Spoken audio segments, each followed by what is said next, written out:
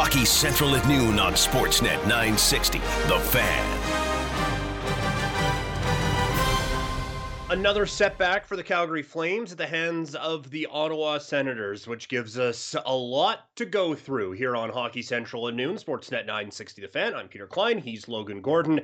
A jam-packed Hockey Central at noon today. We got Duhatschek, Sarich, and our Flames insider, Peter Loubardias. Still trying to work in some of your texts at 960-960. Without any further ado, let's chat with Lou. Flames Insider, Peter Loubardias, brought to you by the Gemini Group Home Renovations. Your home renovations should be a reflection of who you are. Give your home the Gemini difference. The Gemini Group, now offering Air Miles reward miles. Visit GeminiGroup.ca.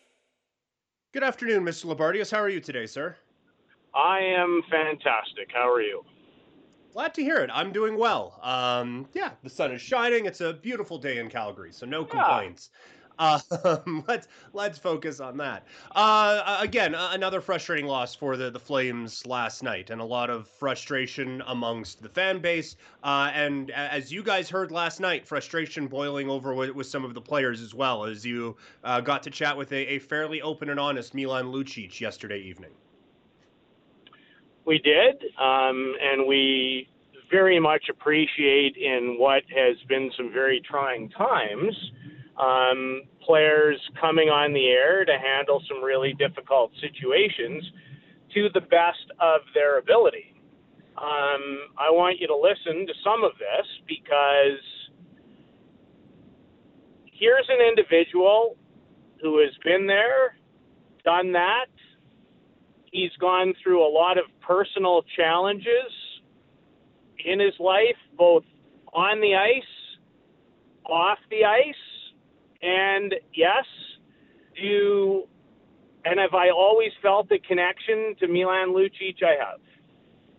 Because when I judge and assess hockey and sports, maybe to a detriment, I like to focus my attention on people who can get the job done when it's the most difficult. And those are the people in many ways in my life, forget about sports, that I look up to the most. So you don't hear this very often in hard situations, because just like we do, Peter, every day on the air, you put yourself in a vulnerable position.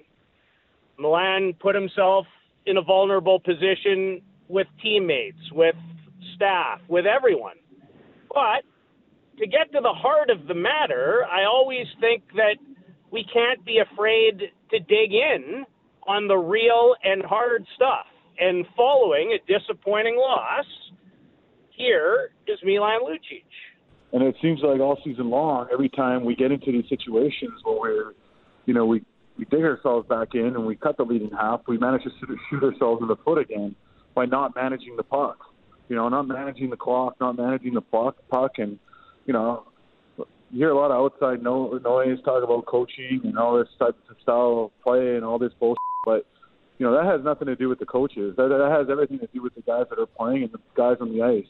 They're the ones that have to manage the puck. Even, myself, on the first goal, instead of trying to make the play to Benny, I got to get that in. And, that's one of the examples. And, it's again, like I said, we find a way to shoot ourselves in the foot time and time again. And that's on us. Pretty honest, don't you think? Yeah, absolutely. I was listening live and with my wife and just kind of went, whoa, was not expecting that. Very real, very emotional, very invested. That's the guy, and I don't pretend to know him well. I really don't. Been around him. Have we had conversations over the years? Several. Lots. But is this someone that I got to know when he was 17 or 18 years old? Yes. Spent a lot of time around him, called 2 Memorial Cups that he played in 2007, traveled to Russia to broadcast a Canada-Russia Super Series, an 8-game series, where Milan was the captain of that Canadian team. And if you want to have some fun, go ahead and look that team up and take a peek at who was on that team. And Brent Sutter made Milan Lucic the captain. So I've known him for a long time, and he is an emotional guy. He's a caring guy. And is he afraid to have fun? No. But he's an all-in guy, and he's a passionate guy, and he demands a lot of himself, and he demands a lot of others. And he just told you that's not good enough. Now, again, in the fan base, I get it. I completely get it. Are people mad? They're mad. Peter, you know what I think people are mad about? I think they're mad because right now we're kind of mad, period. And you know how I know we're mad? Because how quickly, at times, and we all want to see the best. We do. We really do. But we have to invest. And again, here it is for me. So forget about philosophy today. Let's cut to the chase. So this hockey team goes into Toronto. And I think even you and I may have assessed those games different. And that's fine. I'm good with that. What I saw against the best team in the Canadian division was a team that battled its tail off, had a great detailed approach. Yes, anybody who plays the Toronto Maple Leafs is probably going to have a tough time measuring up in regards to talent level, high-end elite ability. But for 2 games, I saw the Calgary Flames dig in, battle, defend the front of their net, kill off 11 straight Toronto Maple Leaf power plays. Yes, fine. If you want to say that was all about the goalie, go ahead. That's fine. You can feel that way. You may feel that way, Peter. That's fine. And did David Riddick play 2 splendid games? Yes, he did. But to play the way you had to play against the Toronto Maple Leafs, I think the Flames did exactly what they had to do to give themselves the best chance. Have they done that against the Ottawa Senators? Well, they did it one game. They did it on Saturday afternoon. Their best people were their best people. They dictated. They got to their game. They made life pretty miserable on Ottawa. And before you could blow your nose, they put Ottawa in a very difficult spot. Won the hockey game, won it pretty convincingly. Now, 2 days later, you play a pretty good first period. Things are okay. Things are fine. But answer me this. Were you outskilled last night in the second period when the game turned? Or were your details and your commitment to doing it right by your best people, was that at a high enough level? You tell me. Well, I certainly don't think they were outskilled. I think it was those details. A pass just a little bit off, and then a back check that isn't all the way there. A misplay from a goaltender who otherwise I thought was fantastic last night. So, yes, no, I think it was absolutely the details, and it feels like we've talked about that a few times with this team. So, again, everybody wants a pound of flesh.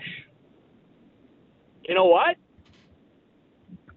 Right about now, in the heat of the heat, I might want a pound of flesh. But again, how do we assess? And I just leave this for all our listeners today. Are we not having a lot of the same conversations around here that we've had for years? I think we are. Is it hard right now? Yes. In fact, in listening to Dave Tippett today, I listened to a great podcast recently with Paul Maurice. We can all understand that the world is different. Hockey is different. The division is different. What the players have to go through is different. What the coaches have to go through is different. Is the microscope different? Yes. But you know what I heard Dave Tippett talk about this morning? And this comes after his team and his two best players have been shut out by, I think, the team that has set the standard in the Scotia North Division, the Toronto Maple Leafs. And he's loving it.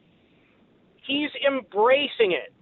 It is challenging him even though he can't see his wife. He can't see his grandkids as much as he'd like to. Because it's challenging him to be better. And he's embracing it. Who's embracing this right now? Who's embracing it? I don't see enough embracing. Mm-hmm. And again, yeah. Guess what? I can use myself in terms of what you want and what you're committed. I've had a struggle for 55 years with my waistline. It's basically a year in, a year out. I can be the weight gain and weight loss champion of planet Earth. I do really well. But you know why I don't get to a better result? Because I'm not committed enough to the work to fix it.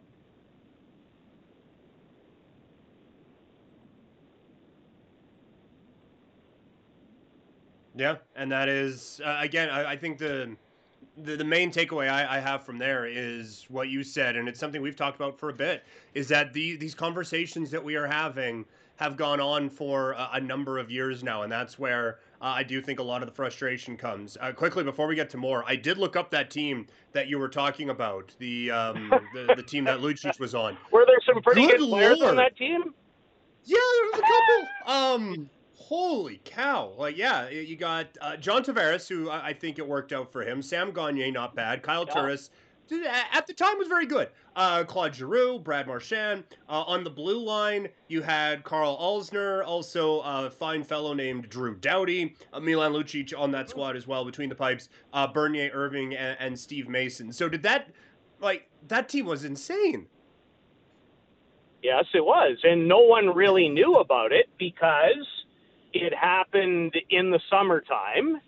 It was not the World Junior Championship. And that team against Bobrovsky, Varlamov, Artem Anisimov, Dodonov, Vyacheslav Voyanov. Now, was it the most talented Russian team? No, not necessarily.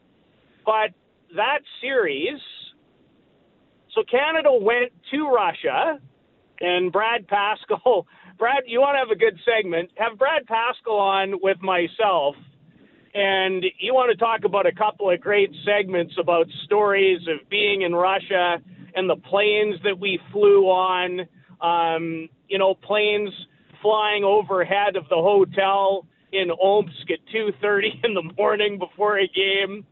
Well, that band of Brent Sutter, Milan Lucic, and all those great names, well, they went to Ufa and Omsk, and they won all 4 games there, and then came back home and won every game in the series except a 3-3 tie in front of a sold-out crowd in Red Deer in Brent's place. It was an incredible experience, incredible players, and I got to know, listen, when you're, and the coaching staff was okay too, guy by the name of Sutter was the head coach. One of the assistants was a guy by the name of Pete DeBoer. Benny Grew. It was a pretty awesome experience. So, yes, learned a lot about those people. They're not kids anymore. When you're my age, you feel that way. But Milan Lucic was the captain of that particular group. Milan never got to play in a World Junior because right after that event, Peter, you know where he ended up, don't you?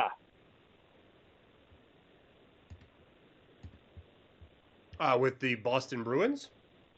He ended up with the Boston Bruins. Yes, he did. Yeah. So yeah, and that. Yeah, well, I think you that. know what?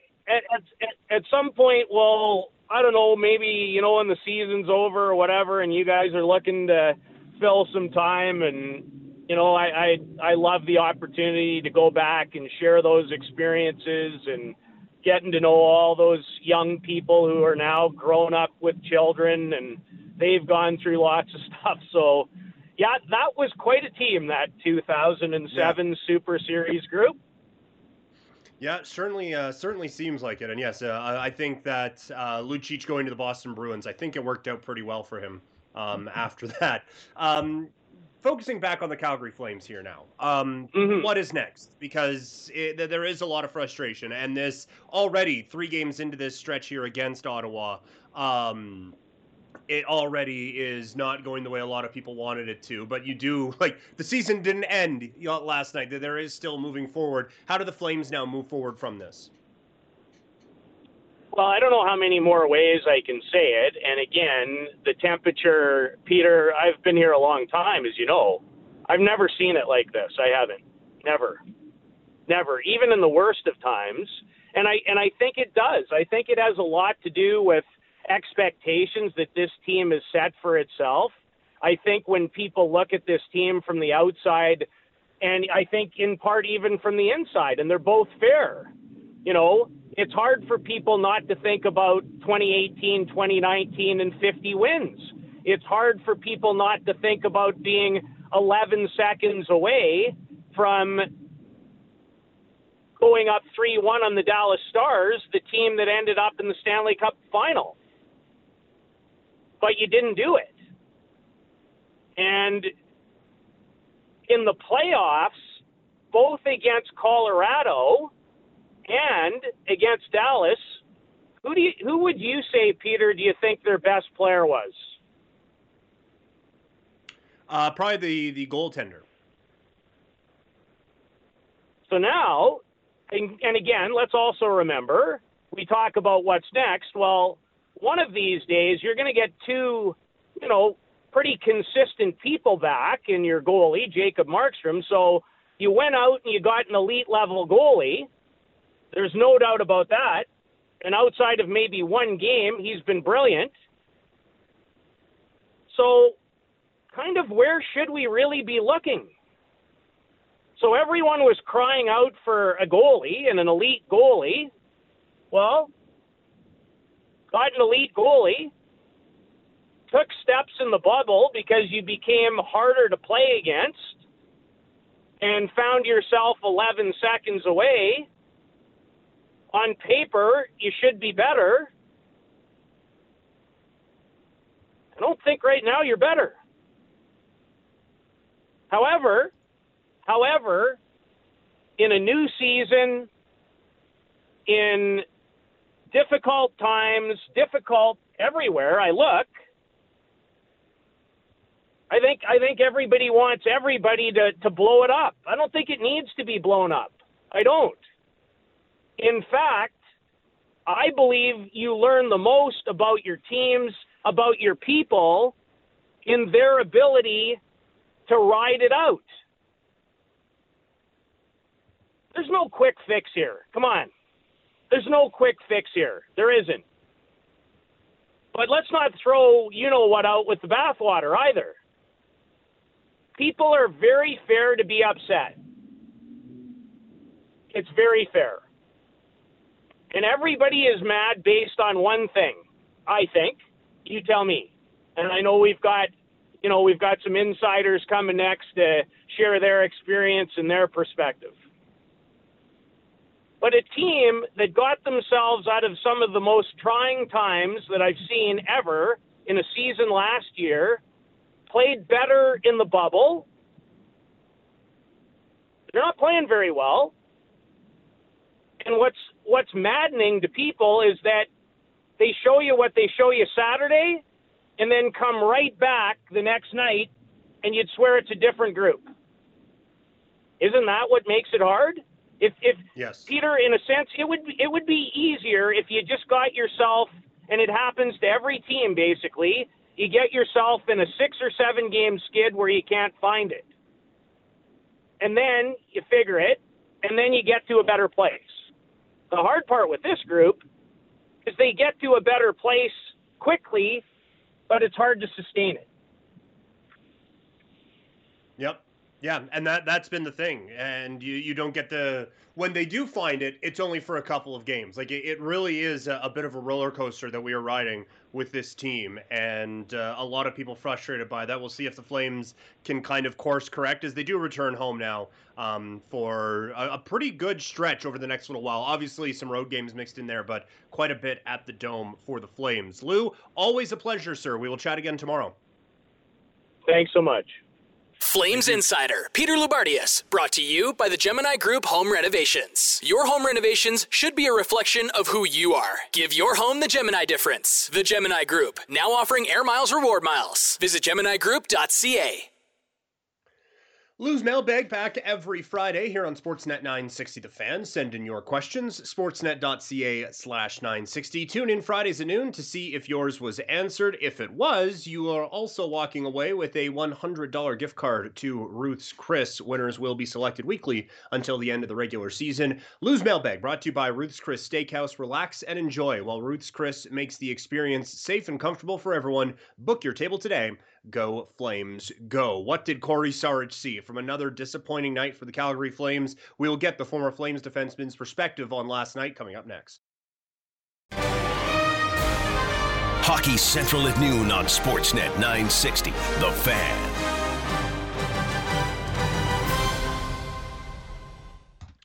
We continue to react to another loss from the Calgary Flames as they fall to the Ottawa Senators last night. When the dust settles, it's a 5-1 defeat at the hands of Ottawa. Here to help us break this game down is former Flames defenseman Cory Sarich. Cory, how are you today, sir? Doing not too bad. It's been a bit of a hairy one today, but you get those every now and then. Yeah, well, we don't have the most uplifting of topics to cheer you up with the Flames today. Another frustrating loss against the Ottawa Senators. I almost don't know where to start because we've been having these same conversations for the last little bit because it's kind of the same things again. What we see last night, it's turnovers, it's the lack of the details, it's the lack of execution. Those things keep popping up for the Flames. Yeah, it was kind of all the same things that we've been talking about again.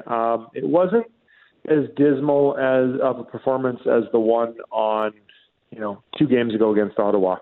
The first one where they got shellacked in Ottawa. This had, I guess, a few more positives that you could take from it than that game. But no, overall, it just was a complete letdown again in the second period. I didn't think the first period was incredibly terrible. East. We are only a handful of games into the season. We're into the 20s. So it feels weird to think about the NHL trade deadline, but it's creeping up. And Eric Duhatschek has a good preview piece up on The Athletic right now. We will talk about that with our NHL insider coming up next. Hockey Central at noon on Sportsnet 960, The Fan. The Calgary Flames are only 23 games into the regular season, and in most years, that wouldn't necessarily be the time you start thinking about the trade deadline, but as we all know, this isn't like most years. Welcome back to Hockey Central Noon, everyone. I'm Peter Klein. Very pleased to be joined by Eric Duhatschek, our NHL insider. Mr. Duhatschek, how are you today, sir? Very good, very good. So have you guys been talking about trade deadline? That's all we're talking about at The Athletic right now, I can tell you that. We haven't really dove too far into the trade deadline, although we're probably going to start as this team might have an interesting time around that. But it is kind of creeping up on us, and it does kind of feel like it's going to be a much different trade deadline than we're used to, given how difficult it is to trade across borders and everything like that. I guess for you, how different do you anticipate this trade deadline being? Yeah, significantly, and of course you're right. The cross-border thing, and we can talk about that in a minute. But one of the main things that's going to affect this year's trade deadline is how difficult it will be for the league to sort itself into buyers and sellers, right? Because in a normal year, you drop the puck in early October, the trade deadline's the end of February, beginning of March, and you usually play well over 900 collective games in the NHL by then. So teams generally have a pretty good idea of what they are, right? You've formed your identity.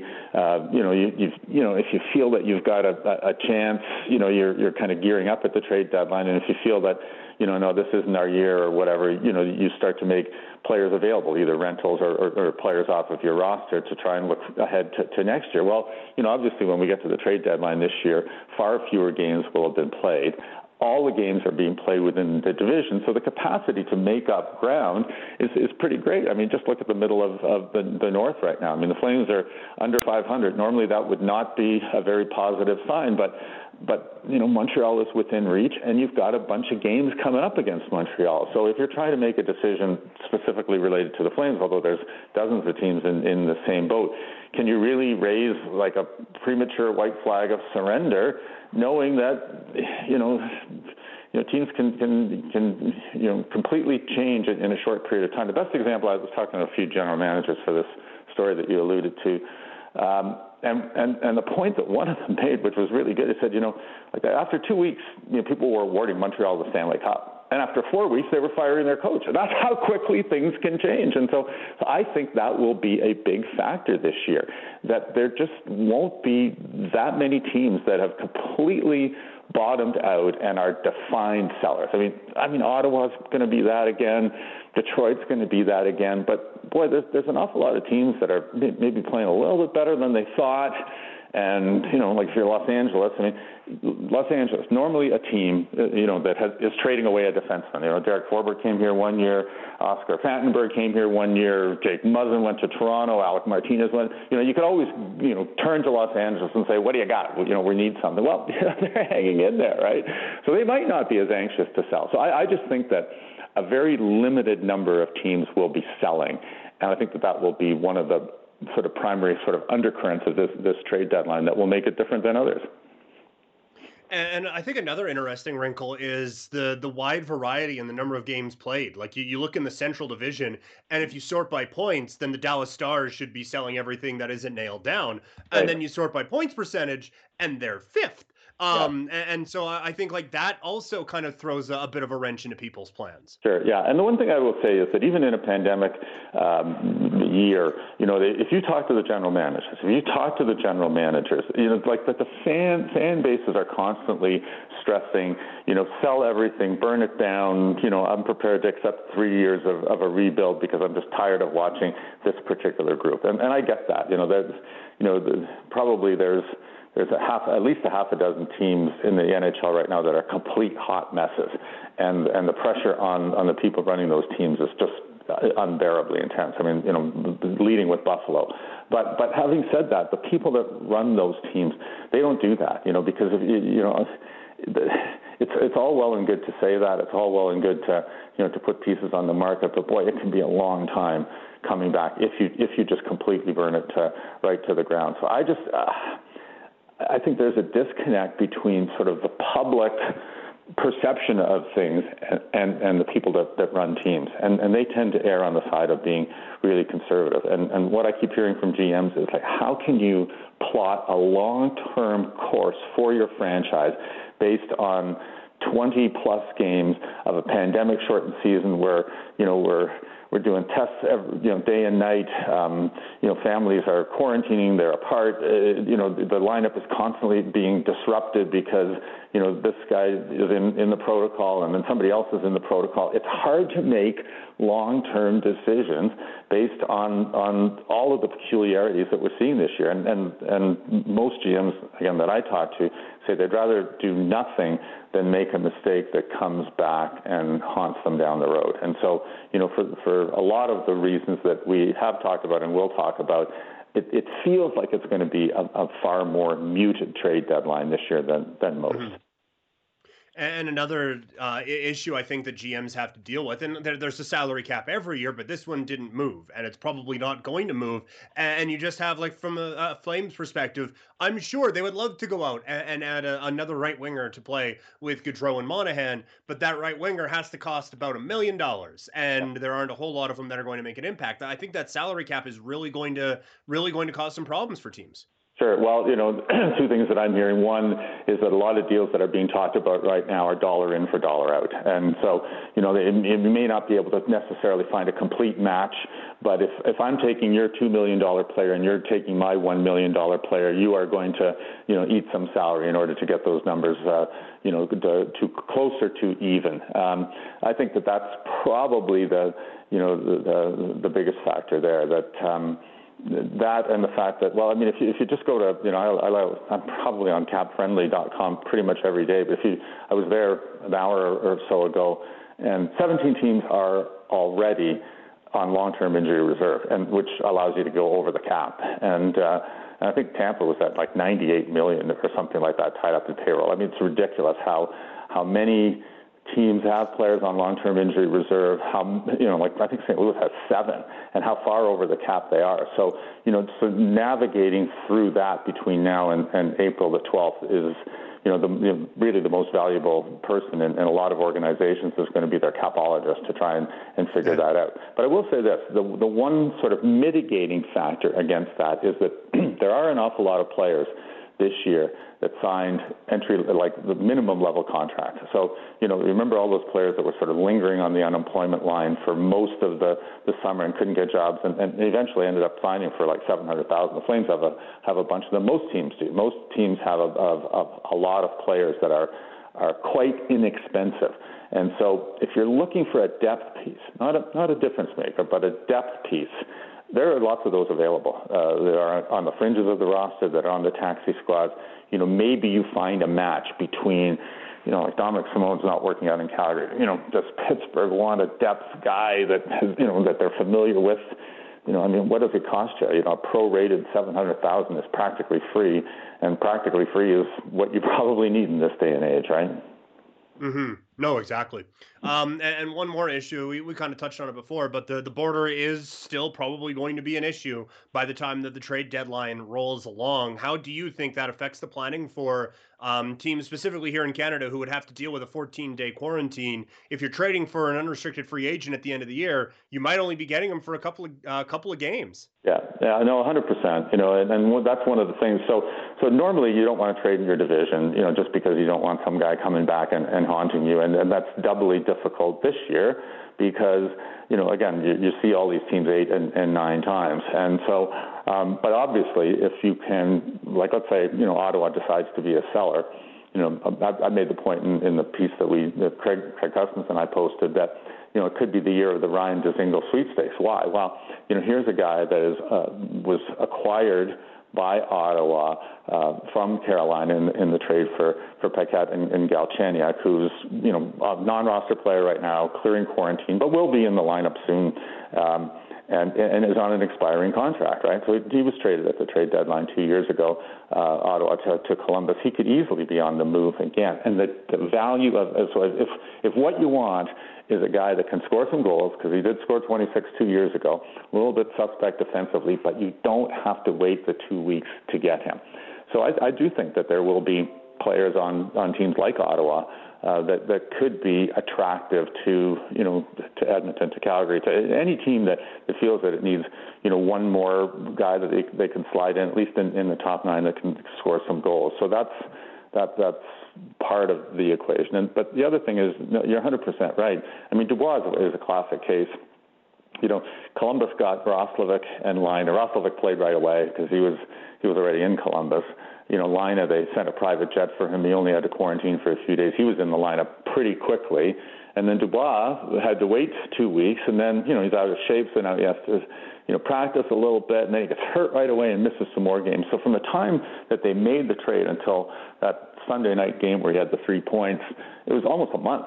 And you just cannot wait a month, especially if it's, as you say, for a rental, because that's not enough time to integrate a player in the lineup. And to me, that's always been one of those sort of untold stories about trade deadlines. We make all of the fuss about this guy going here and that guy going there, and then at the end of the year, when the smoke clears, you're like, well, what kind of an impact did he make? And the answer is not very much, because he didn't have time to get fully integrated into the system of the new team. And so, like, really good players, sometimes have a hard time, adjusting to new line mates, adjusting to a new city, adjusting to everything. And it's hard to do on the fly, and it's really hard to do sort of in the midst of a global pandemic when everybody's just on edge all the time anyway. So we've now discussed why players may not be moved. Let's look at some who might. The biggest name. That's a really good point, right? Because what ends up happening, so I think that there will be selective moves because teams are still trying to win the Stanley Cup, and so we don't focus so much on the 24 American teams, but of course they don't have to worry about cross-border the quarantines. And the example that we used in our story was, okay, Matthias Ekholm, he was number one on our trade board. Why? Well, he's a really steady number 3 defenseman who's earning 3.8 and change this year and next. Just came back from an injury, scored a couple of goals on Saturday. Any team in the National Hockey League could use a Matthias Ekholm. I don't see very many places where he couldn't be a top 4. He's good enough that even if you think you have a top 4, somebody gets bumped out of the top 4 because of this guy. So it's an attractive contract. You have him for this year and next. So if you're a contender, like Boston say, it's not a pure rental. You've got to figure out a way of protecting him in the expansion draft. But you have him for this year and next. And if you think that's your window, 2 years. Why aren't you lining up and bidding for him? And I think that the price is going to be very high. I do think Ekholm gets moving unless unless Nashville miraculously, turns itself around. And it's starting to show a little bit of signs of life right now. But I think it starts with a first-round pick and probably one of your better prospects. So, again, if we're using Boston as an example, we're talking about a Jack Studnicka or somebody that projects as a guy who can be a player for a long time in the National Hockey League. So I think that the handful of very good players that will be made available, teams will have to pay a significant price to get them. And then you just have to weigh it's the old story that you get at every trade deadline. Is it worth it, for where we're at in our window, to sacrifice something for the future to be that much better today? And I would say in the case of a guy like Ekholm, there's going to be a whole bunch of teams that are lining up at the offices of the Nashville general manager, David Poile, saying, pick me, because he is a guy that can be a difference maker. The biggest amount of star power on this list comes at number 2 with Jack Eichel from the Buffalo Sabres. I don't know why everything never works in Buffalo, but this one certainly is not working with the Buffalo Sabres. How likely do you think it is that Jack Eichel finds a new home before the deadline? Yeah, and just the way you framed that. See, to me, anything can happen, I guess. I just think Eichel is more of a summer move. The reason that people are imagining that potentially you can make a deal for Eichel is because of the precedent of the Dubois for Laine trade. Those of us who prattle on all the time about how impossible it is to get deals done. Well, once in a while, something happens like Laine for Dubois, and the naysayers say, see, it can be done. And so yes, I agree, it can be done when there are two teams that have comparable quality players, that you trade for each other. So you cast around and you look for a home for Jack Eichel. And, your first thought, of course, is New York. And there was a lot of talk. There was some fire in addition to the smoke last summer when that Eichel to New York thing first bubbled up. And then, of course, they pulled him back and said, no, under no circumstances are we trading him. He's a big part of our future, et cetera, et cetera, et cetera. So, again, that's probably the biggest hot mess in the NHL right now. Someone like Eichel is clearly getting frustrated. He makes a lot of money, but he's also potentially an elite player, not a very, very good player, but somebody that could be spectacular in the right circumstances. So I think New York will make another push in the summer. I also think that New York has the sort of assets They have Alexis Lafreniere there. They have Capo Caco, a first overall and a second overall. If you're Buffalo, and especially if you're going down yet another rebuilding path, it has to start with players like that. I look at Los Angeles. They have Quentin Byfield coming. They've got Alex Turcotte coming. They've got Kupari. Those are all first-round picks from years gone by. They have a lot of youth in their organization, and Eichel is a guy that immediately could come in and be an important player for them. Is there a possible fit there? I just don't see it happening in the season, but in the summer, once everything settles down, I do think that there will be an awful lot of discussion, and ultimately it will come down to will you, if you're the Buffalo owners, continue down this same path with Kevin Adams as the general manager and Ralph Krueger as the coach, or are you steering a different path? And if you are, almost always when you make that kind of an organizational change, all the assets get frozen. You don't want to, the new people coming in want to assess what they've got before they start to make precipitous moves. And so I think that's a big factor in the whole Buffalo equation. You have to really see who's running the team, 2 months from now, 4 months from now, 6 months from now, before you figure out if there's going to be any kind of an Eichel deal in the future.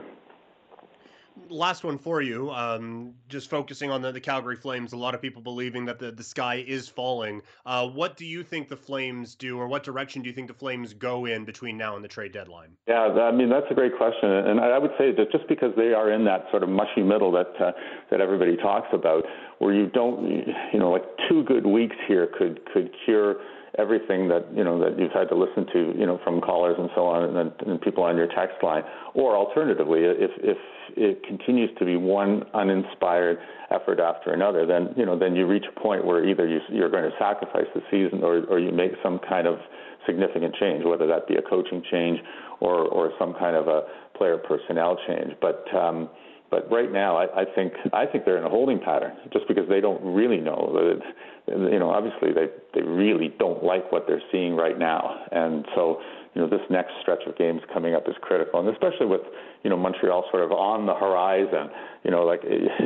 We're far enough along in the season to see a little bit of separation, and if you're trying to make the playoffs, you have to be in the top 4, and to be in the top 4 right now, you have to reel somebody in.